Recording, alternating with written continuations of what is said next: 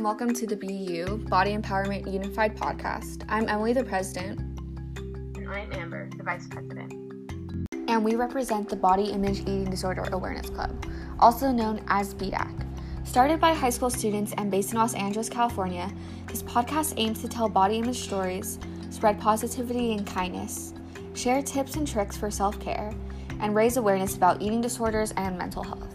We hope that this podcast can be your safe space and that you can resonate with the stories told and join us in our goal to achieve a more diverse and body-positive future. In today's episode, we will be discussing the importance of destigmatizing mental health, promoting mental health awareness, and talk therapy with guest speaker Priscilla Agyeman, the founder and creator of the mental health resource platform Sadie Baddies. In this episode, we discuss topics concerning self-harm and depression. Listening discretion is advised.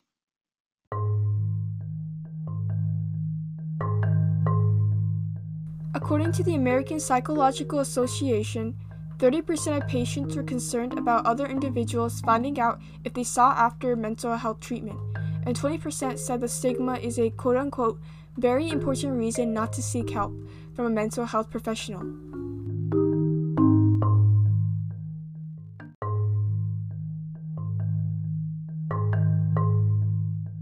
Mental health is stigmatized in many different ways and has a variety of names including public stigma, self-stigma, and institutional stigma.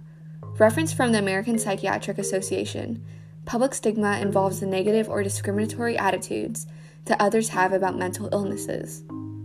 Self-stigma refers to the negative attitudes, including internalized shame that people with mental illnesses have about their own condition. And finally, institutional stigma refers to an organization's policies or culture of negative attitudes and beliefs concerning mental illnesses.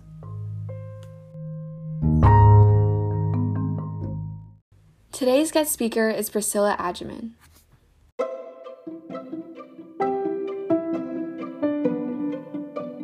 Priscilla Agyeman is pretty transparent about her experience with depression and anxiety in her early 20s.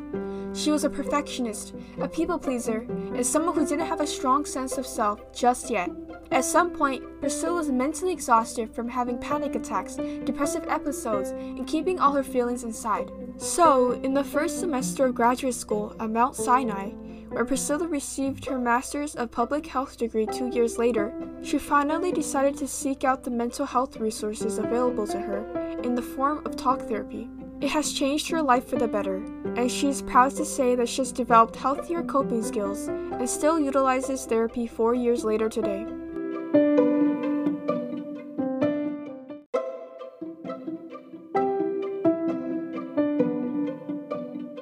This inspired Priscilla to create Sadie Baddies, which was created in March of 2019. Sadie Baddies is a virtual sanctuary to provide community, resources, and dialogue surrounding mental health awareness.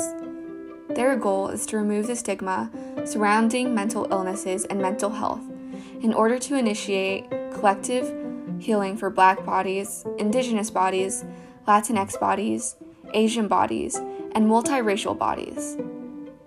Sadie Baddies does this by selecting and curating research-based topics and content focusing on mental and emotional health, social justice, and highlighting the lived experiences of people of color. Additionally, they extend their network into all social media channels and collaborate regularly with like-spirited brands and organizations as well.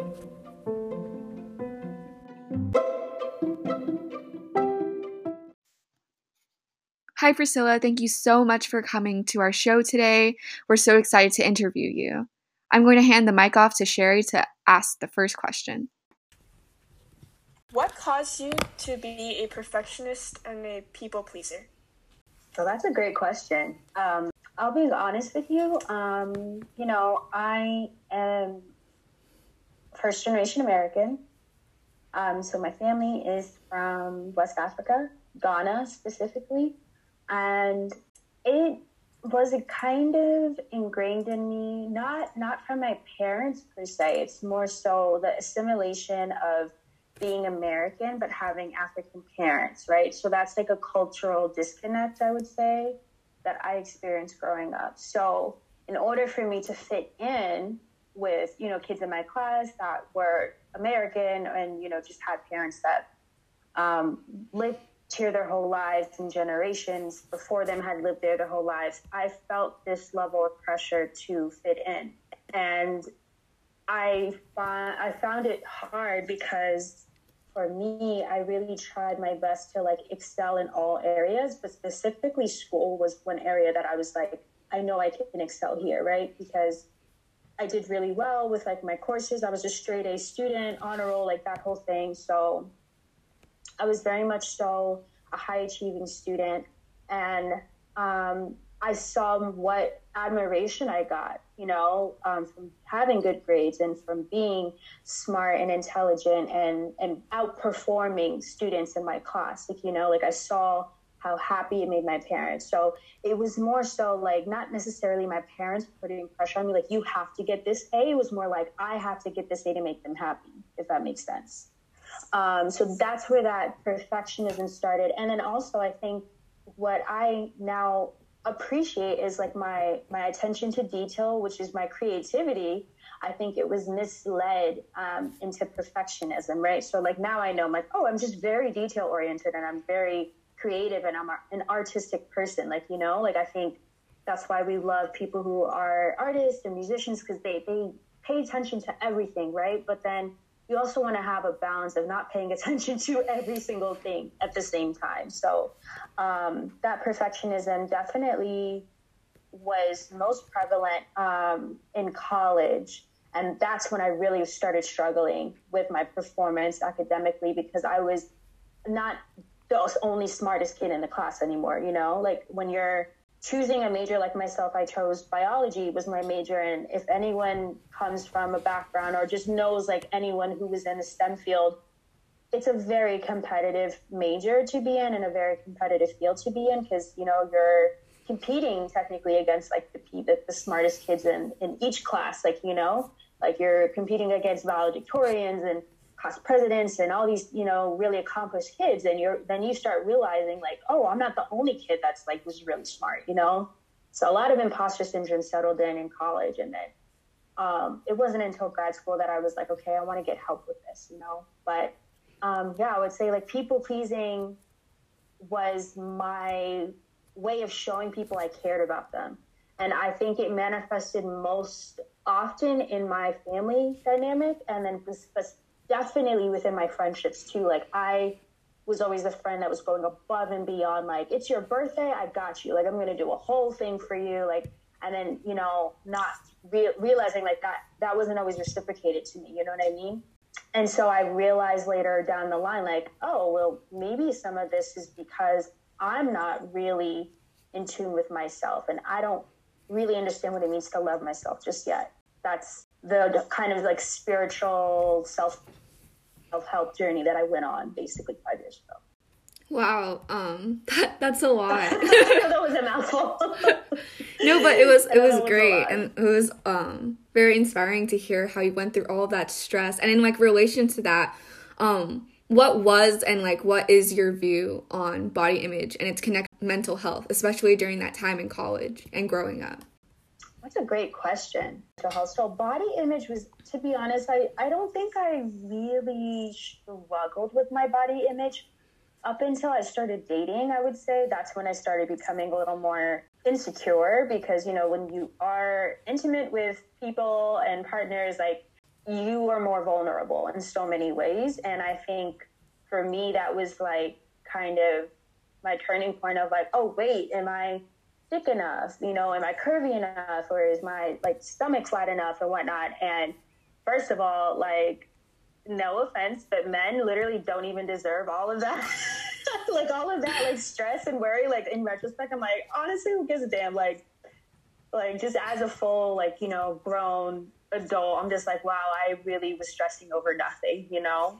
And like at the end of the day, I ended up with a partner who literally loves every single part of me. So it doesn't even matter anymore, you know? But at the time when I was like dating and I was single, I was very insecure about my body. I think I was just like, wouldn't give myself a break.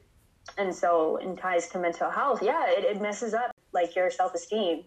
It makes you feel like you're supposed to be a certain way and you're not. It's literally your body. So it should look like your body, you know, not anyone else's.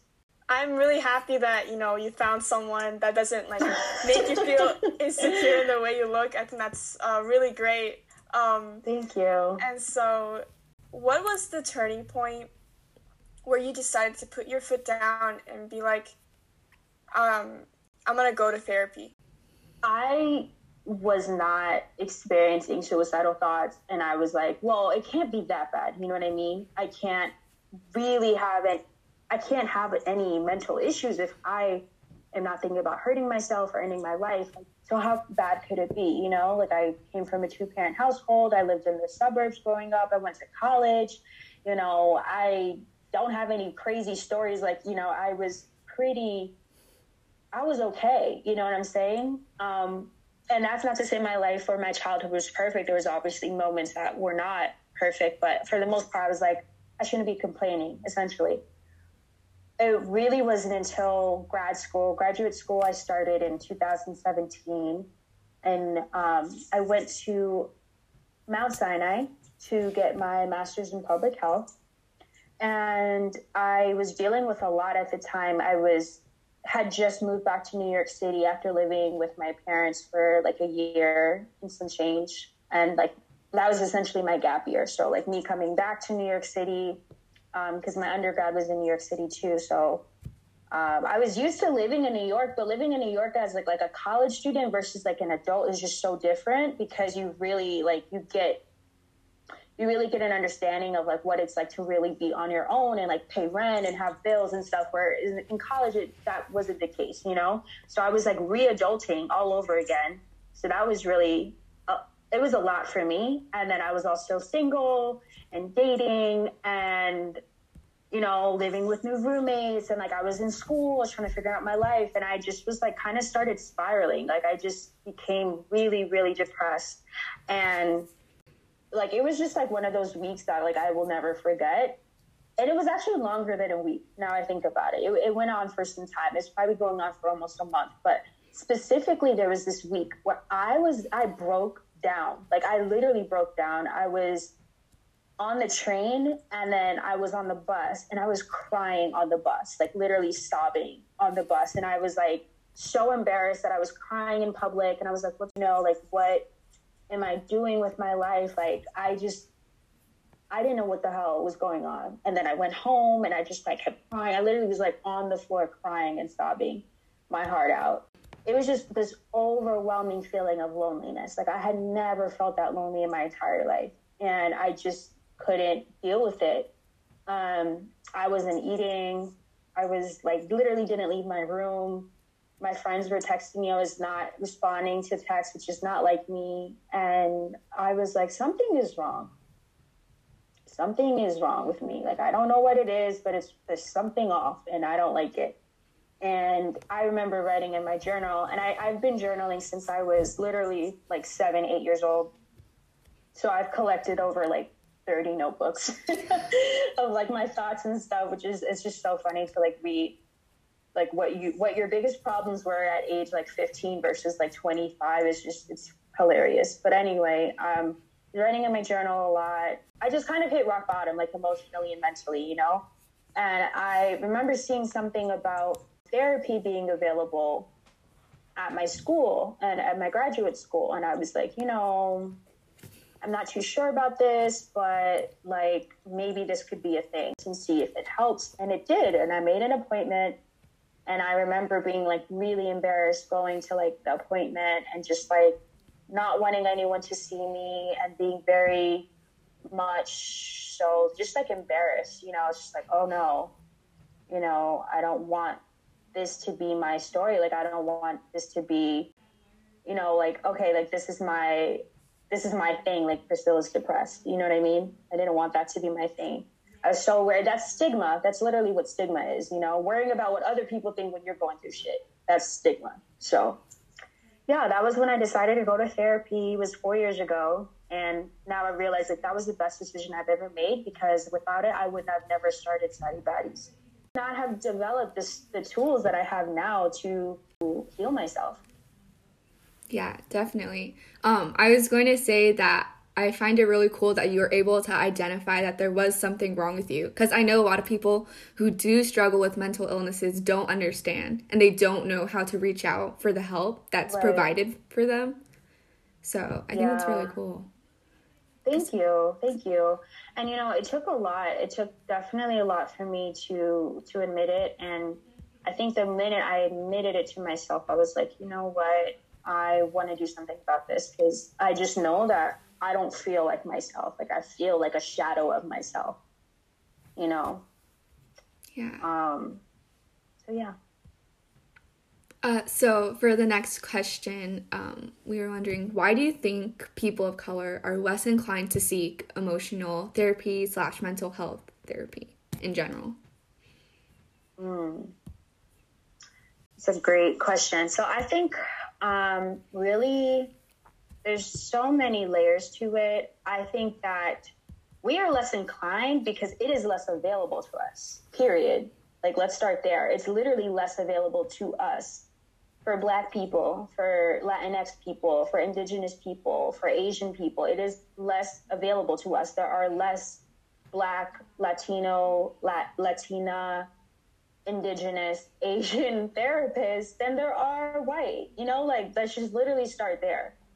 And then if you tie in the medical trauma and historical and medical racism that Black people have faced, I mean, it's not rocket science, like, why we're so left out of this resource that is so important to us. You know what I mean? Again, because we've had to use placeholders of therapy. And I think one of the placeholders that we've used is church. And, I would say when I say church, I'm talking about specifically Christian churches. There is something that is very interesting about how religion is used as a placeholder for therapy. I think the irony is that it's kind of beautiful that we've did something, thing to fill in the gaps. However, that is not appropriate. Do you know what I'm saying? It's like using a doorstep, like using something as a door holder. If you're trying to hold, you're not going to use a crystal bowl, right? 'Cause it's going to break eventually. It's not appropriate to hold something that heavy. It's the same with church. Church is supposed to be a religious space where people connect and find community, etc. But it is not therapy. It is literally not therapy. Your pastor is unless they are like a therapist. But even then, there's a separation of like a spiritual leader and a therapist, right? So because Black people, and we've used gospel music, we use all forms of, of religious expression as a placeholder of therapy. So there's actually so much stigma that comes specifically from the church. And I know this firsthand because I grew up in church. And although I am not someone who actively goes to church anymore, I know that was one of the first places I saw people cry, like grown men crying, and women crying and people being emotional. That was the first place I've ever seen that. And that's because church is a sanctuary and it's a safe space. And that's one of the reasons, side note, I use the word sanctuary to describe Sadie Baddies, because I know what it feels like. And that's what I want Sadie Baddies to feel like. Not necessarily saying I'm replacing church with Sadie Baddies, but what I understand as a safe space is what I hope Sadie Baddies is too.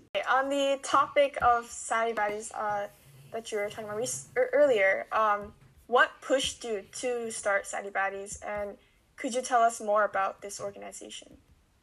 Sure. So it was 2 years. Yeah, 2 years ago. Wow, time flies.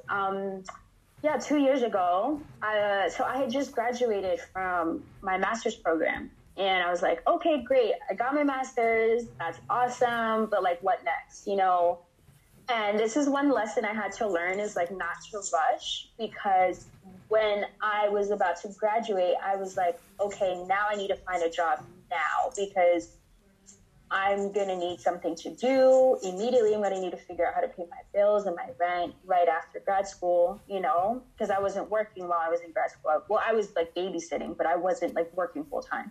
So, and I was like tutoring also on campus, whatever. I was just like, all right, I need to make money. I need to find a real job, like my first like salary job, right?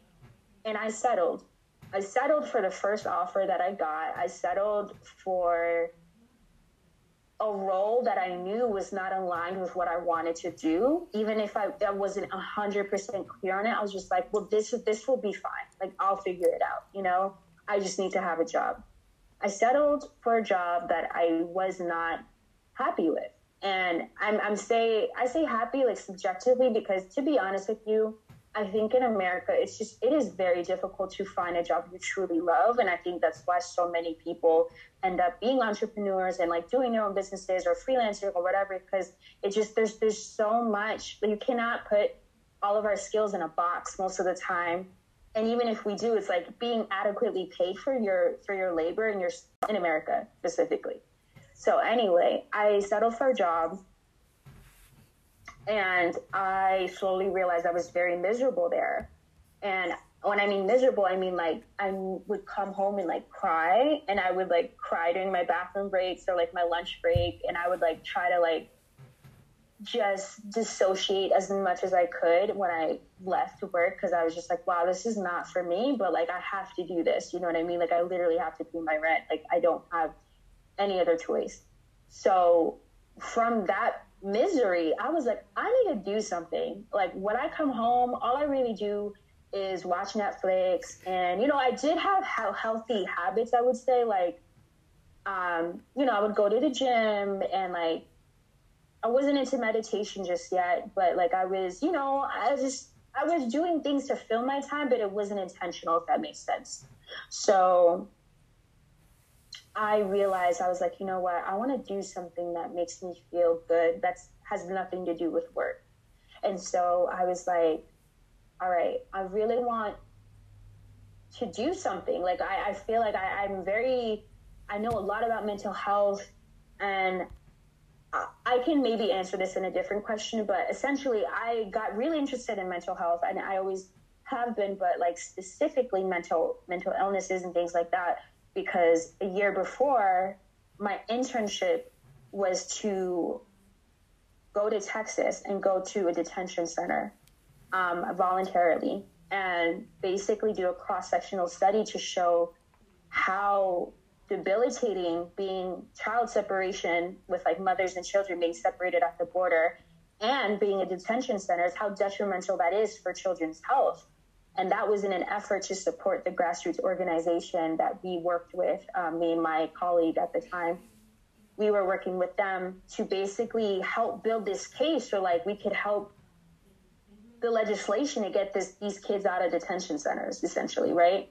So that's where that like drive for like mental health and understanding what mental health was, because I saw it at its worst, like literally detained women and children that were crossing the border for asylum, and like the type of abuse that they faced prior and throughout their time being there was like, okay, mental health is not just something that is here in the States, it's everywhere. You know what I mean? And that was really one of my deciding factors. But I was like, all right, I want to talk about this in a way that people will get it, because it's not enough to just read Psychology Today. And honestly, I love Psychology Today. It's a great website. They have so many resources, but you know, people need to be able to read this on the go, like when they're on the train, or if they're like at the gym and they have like a minute in between sets, like they can read something about mental health, you know, like that's how I wanted to design it. And so also I love Tumblr. I was like very heavy on Tumblr when I was in high school and college. And I was like, I love Tumblr. I love like how visually, like aesthetically pleasing it is. And then I was like, okay, what if I just start a page and call it Saddy Baddies? Because you know what? I know I'm a baddie, but I'm also sad. And I'm like, I'm literally crying in the bathroom, like at work, wiping my tears. And then like, that is really where Saddy Baddies came from. Like that whole like understanding of like, guess what? You can look and like you can look like someone who never struggles with mental health, and by that I mean stereotypically what we understand is someone that struggles with mental health, like what the media shows is someone who's having like a mental breakdown and this and that. And you know, and they never really show like Black women having mental breakdowns or anything like that. And I'm like, I know so many Black women who have come to this page and they're like, thank you for seeing me. You know, like people don't believe me when I say I have anxiety or I have bipolar disorder, or that I have major depression, or that I have borderline personality disorder, or, you know, like people don't believe it because they see you and they're like, oh, you're good. Like, you're fine. You know what I mean? Like, you have a great outfit on, you look great. You're fine. Like, no, that's because mental health is not external. You know what I mean? It's not just an external thing. So I wanted to have a safe space. I was like, I'm tired of not being able to talk about this openly. And like, I'm tired of pretending like my life is perfect on Instagram and like not really sharing my personality. And like, I feel like through Sadie Baddies, I've really been able to like express myself. And I've just been way more open about like how I feel and, you know, not oversharing, but also just being more open and being more comfortable like with my voice and like my digital voice, I guess you can say. So yeah. That's kind of how I started it. I mean, I feel like every time I have that question, I like answer it differently, but this is probably the most authentic that I've answered it. So yeah, I love how you came up with the name. It's so amazing. I didn't know that Sadie Baddies. I didn't know Sadie was for sad, and then I thought that was really funny. Yeah, it's like, and also in college, my nickname, for some reason, my roommates at the time, I lived with 7 girls at one time in college, like my junior year of college. It was freaking nuts, but it was great time. But they like gave me, my nickname was like Baddie, like Baddie P. Like they just like randomly started calling me that one day, and I was like, okay, like I'll take it. And it stuck, and I was like, wait a minute, I'm a baddie, but I'm also sad as hell. I'm not the only one. I was like, I know I'm not the only one. So yeah, there are so many Sadie Baddies, I think, out in the world. Yeah, exactly. So I think it's amazing that you made this online resource for people to reach out to. So how can people who don't have access to technology receive mental health resources? Okay. So from my understanding, like that's difficult, right? Because everything is virtual, everything is digital, and we're living in a virtual age right now, obviously because of the pandemic. Like that just was amplified times 10, right? But I think that's what community is about. You know, that's what community is about. That's what I think. I was actually just saying this today when I was at work. Like, I work in Harlem, and I've always worked in Harlem. I went to school in Harlem, like for grad school. My first job was, you know, like I've been in Harlem for years, and like I really understand the neighborhood now. And my partner's also from Harlem. And I think that one thing about Harlem that I love is that it is extremely close-knit in terms of community. Like, you'll see people walk down the street and randomly, like, give each other a hug and be like, oh, hey, like, I saw you, like, whatever, like, run into the grocery store. And, like, I don't know, there's just something about Harlem specifically. Like, there's, like, a Caribbean spot near my job, and I go there for lunch often, and, like, the chef was like, oh, I'm going to see you for lunch later. Like, you're going to come, like, pick up your lunch. I'm like, yeah. Do you have, like, the fried fish? Like, whatever. Like, it's just a very, like, neighborly, like, community-based, like, neighborhood, you know? And I think one thing about that is, like, things travel through word of mouth quickly. So community is so important because it fills in the gaps where our government fails, always, literally. So... and that's on a small scale, and it's on a larger scale. So I think when it comes to getting information, it's so important to be connected to a community, like a real life community, because those are the people that volunteer their time, their energy, their resources to make sure that everyone's taken care of, literally. And I know Brooklyn is the same way, but like specifically Harlem is just very, very community based and very closely knit. like, I feel like everybody knows everybody, you know? And it's really beautiful because I know if like I'm working with a patient or a client, because I do work in healthcare. But then if I'm working with like a patient or a client and they don't have a cell phone, I can write it down for them, or I can give them like a piece of paper and be like, go to this, like off of 125th and Lenox, like on the corner across from Sylvia's, like they'll know where it is, because that's just like how the community works. You know what I'm saying? So I think when it comes to passing information, especially about mental health resources, is making it as accessible as possible and using community as your mobility, you know, like literally utilizing the fact that like someone is going to know someone and is going to know someone who can help, you know. And that's really, I think that's a great question, because there are a lot of people who are not, surprisingly, like, yes, the majority of Americans have a cell phone and know how to use it and are on social media, but there is a good percentage of Americans who do not operate with technology at all, whether it's for cultural reasons or socioeconomic reasons or whatever, you know? Okay, wow, your community in Harlem like sounds really nice. And I love it. Yeah, and I definitely believe that others can find some relation between your experiences and maybe find some guidance through that. So what would you say to the people who believe that therapy is for the weak? I would want to give them a hug, because that's so far from the truth. Like, therapy is such a beautiful resource, and it's something that I really wish that every single person would have access to, because whether you are aware of what you need from therapy or not, trust me, like by your like second or third session, you'll know why you're there.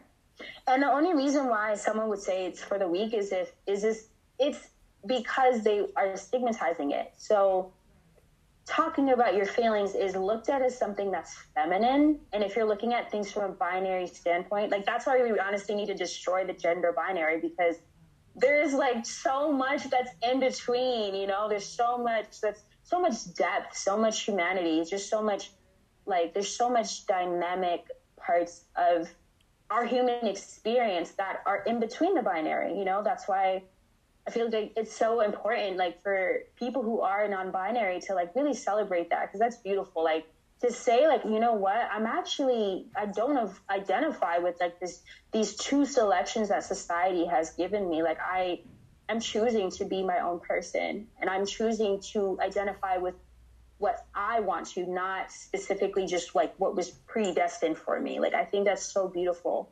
And I think that because talking and emotions is looked as something that's feminine, I think because we live in a patriarchal society, right, in a misogynistic society, it's looked down on, you know, and it's like, oh, well, you shouldn't need therapy. And that's why men specifically are more likely to commit suicide, you know, because there is so much stigma, especially around men's mental health. I still feel like there is so much scarcity when it comes to men's wellness spaces and, like, you know, like men's mental health spaces. I get questions and DMs all the time asking me if I know of any, and I'm like, I'm sorry, like, I'll send you what I know. There's really not that many that I know of, and I know it's because of the stigma. So moving away from like thinking that we're human, like, you came out of this world crying. What makes you think crying is natural? I love crying. I cry like twice a week at minimum. Like, I think crying is just so healthy, and it's such a, like, I don't know. I just really feel like the more in touch you are with your emotions, the more sympathy and empathy that you have for other human beings. Like, definitely. So I think therapy is just one of those places and resources that, if it is made available to everyone, which, you know, in my lifetime, I would love to see that happen, you know, I think so many people would benefit from it. I think the world would be a better place, for sure. Yeah, definitely. Someone told me once that crying helps to relieve stress as well. I don't know. Oh, yeah. But I'm pretty sure that it helps a lot. Yeah, it's a great stress reliever, and it just helps you to feel like when you cry, like that's your like heart literally telling you like, okay, it's time to release. Like I've been holding a lot, like I need to let this down, you know? Like that's how I think of crying. Like I think it's like honoring your feelings. Mm-hmm. And maybe it's not crying, maybe it's yelling, maybe it's whatever like your emotional outlet is. Like just doing it and doing it regularly will really help you to feel like more level-headed, you know? Because then it's like you can actually let those emotions out instead of just pushing them in, like actually giving it room to breathe, not stifling your emotions.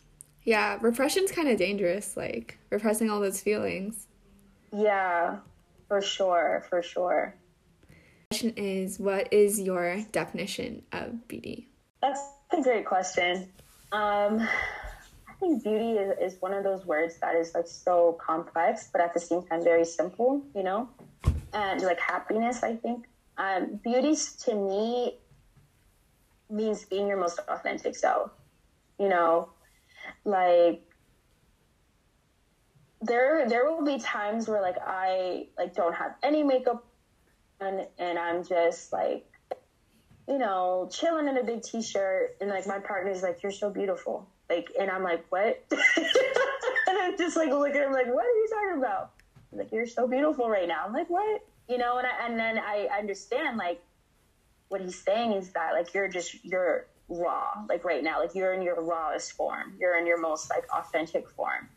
And you know, I think that beauty is something that you have to understand is very personal to you as well, right? Because you could have external beauty, but inside maybe you got to deal with that is like preventing you from being the person that you want to be and the person that you need to be for yourself and for other people, right?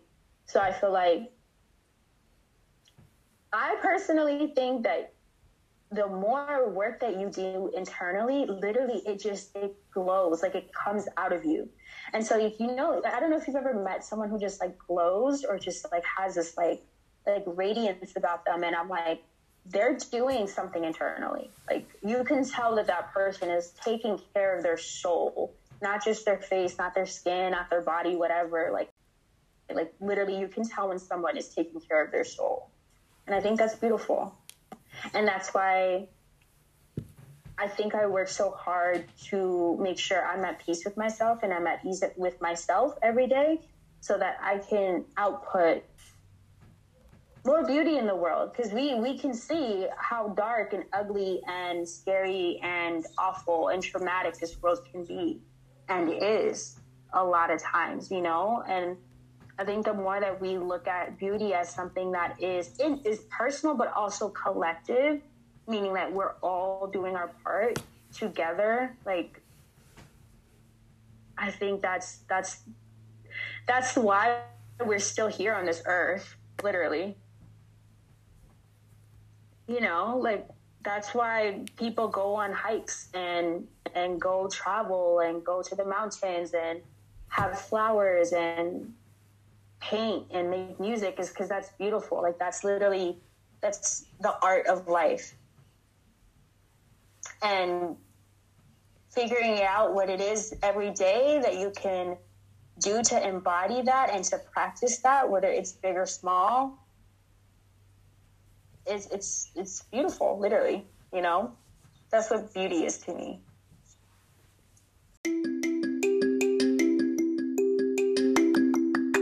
This episode was brought to you by the BioDAC Club of TCHS and was produced and edited by Emily Kwok. We'd like to thank our guest speaker Priscilla Adgerman for speaking with us in this interview. We hope you enjoy this special episode and can't wait for you to listen to more. Don't forget to follow us at TCHS BioDAC, that's BIEDAC on Instagram, where you can view our club activities, posts, and contact information. If you would like to be featured in a future episode, you can contact us at biedaclub@gmail.com. We are your hosts, Sherry Uhara and Emily Kwok. Thanks for listening, and don't forget to be you.